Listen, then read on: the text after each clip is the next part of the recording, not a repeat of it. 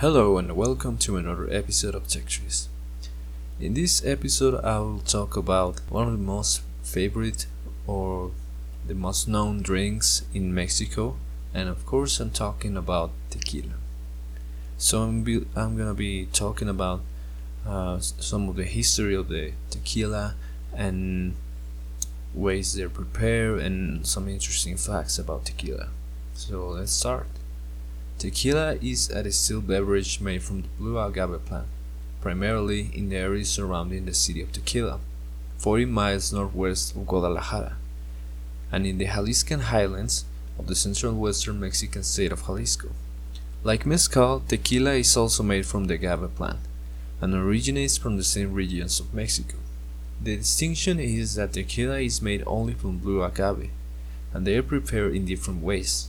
Tequila is commonly served neat in Mexico and as a shot with salt and lime around the world.